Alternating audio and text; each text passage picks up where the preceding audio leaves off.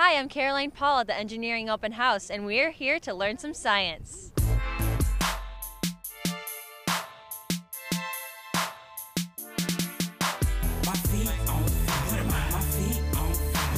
So this is our Engineering Open House exhibit. This is with the Society of Women Engineers and the Illinois Fire Service Institute. So we've built some dorm imitations, basically. So the idea is to show the public the difference that a sprinkler can make. And it's not just geared to students, it's also, the university recently spent $20 million putting these sprinklers in all the residence halls. And so, showing that the university is keeping us safe and what people can do even in their homes. This is fire safety engineering, and I guess the chemical engineering aspect of it is, so what makes materials flammable, and it's the breaking of the carbon-carbon bonds in the materials. So fires these days are actually a lot worse than they used to be because, in cotton, it's a more natural material, it's not quite as flammable.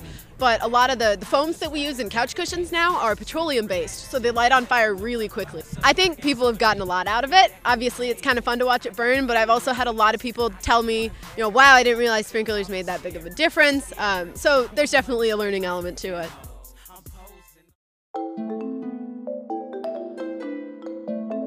So we have a whole bunch of things with liquid nitrogen where we freeze them and we teach I guess the public and kids mostly. I think my favorite is the banana, where we try and nail a nail into a piece of wood with a banana as a hammer, and it squishes all over the place, but then we freeze it and it acts like a hammer. We can actually nail it into the board. Usually we do grade school assemblies, so we're up on like a stage or in a gymnasium and everyone's sitting and watching us, but this is interesting because it's more interactive, where people come right up to the table and they can ask questions, and you get that like personal science talks, and so it's a lot of fun. I like it.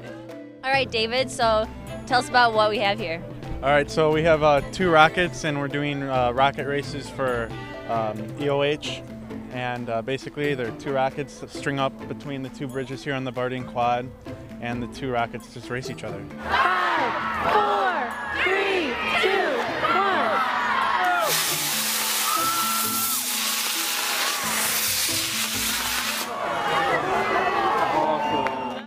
Well, this is about microbrewing, and it's really interesting that you can make your own beer at home, and it's very simple. All you have to do is boil grain, and it releases a lot of sugars and enzymes.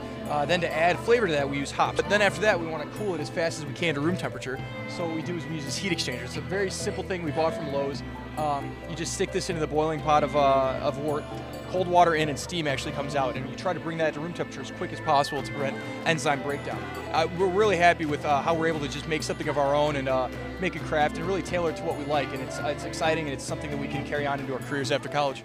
Right here we have a magnetic field coming out of these coils that we've got, and we're floating aluminium frying pans.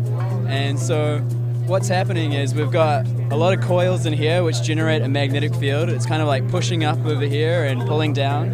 As well as levitating, it's actually getting really warm. This thing is acting like a resistor, and it's getting hot like your heater is. And so we're actually making some Rice Krispie treats. This is an example of a non-Newtonian fluid. It's oobleck. It's a cornstarch mixture. It's actually a suspension in water. And if you have a really quick force on it, like if you punch it, it'll act as a solid. But if you let it flow, it'll act kind of like water does, or like a goop.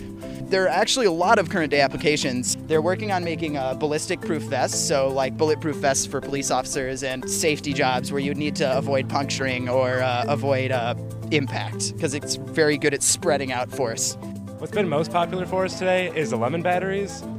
So in the lemon battery, if you stick a penny, which is coated in copper, in one side of the lemon, and a galvanized nail, which is coated in zinc, in the other side of the nail, you can produce a voltage and a current.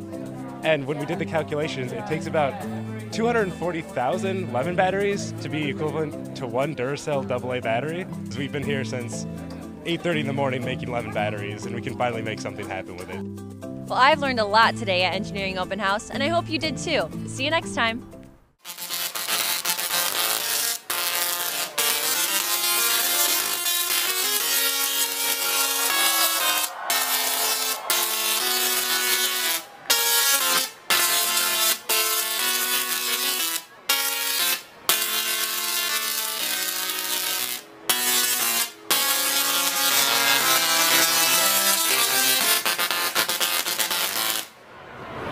Yeah.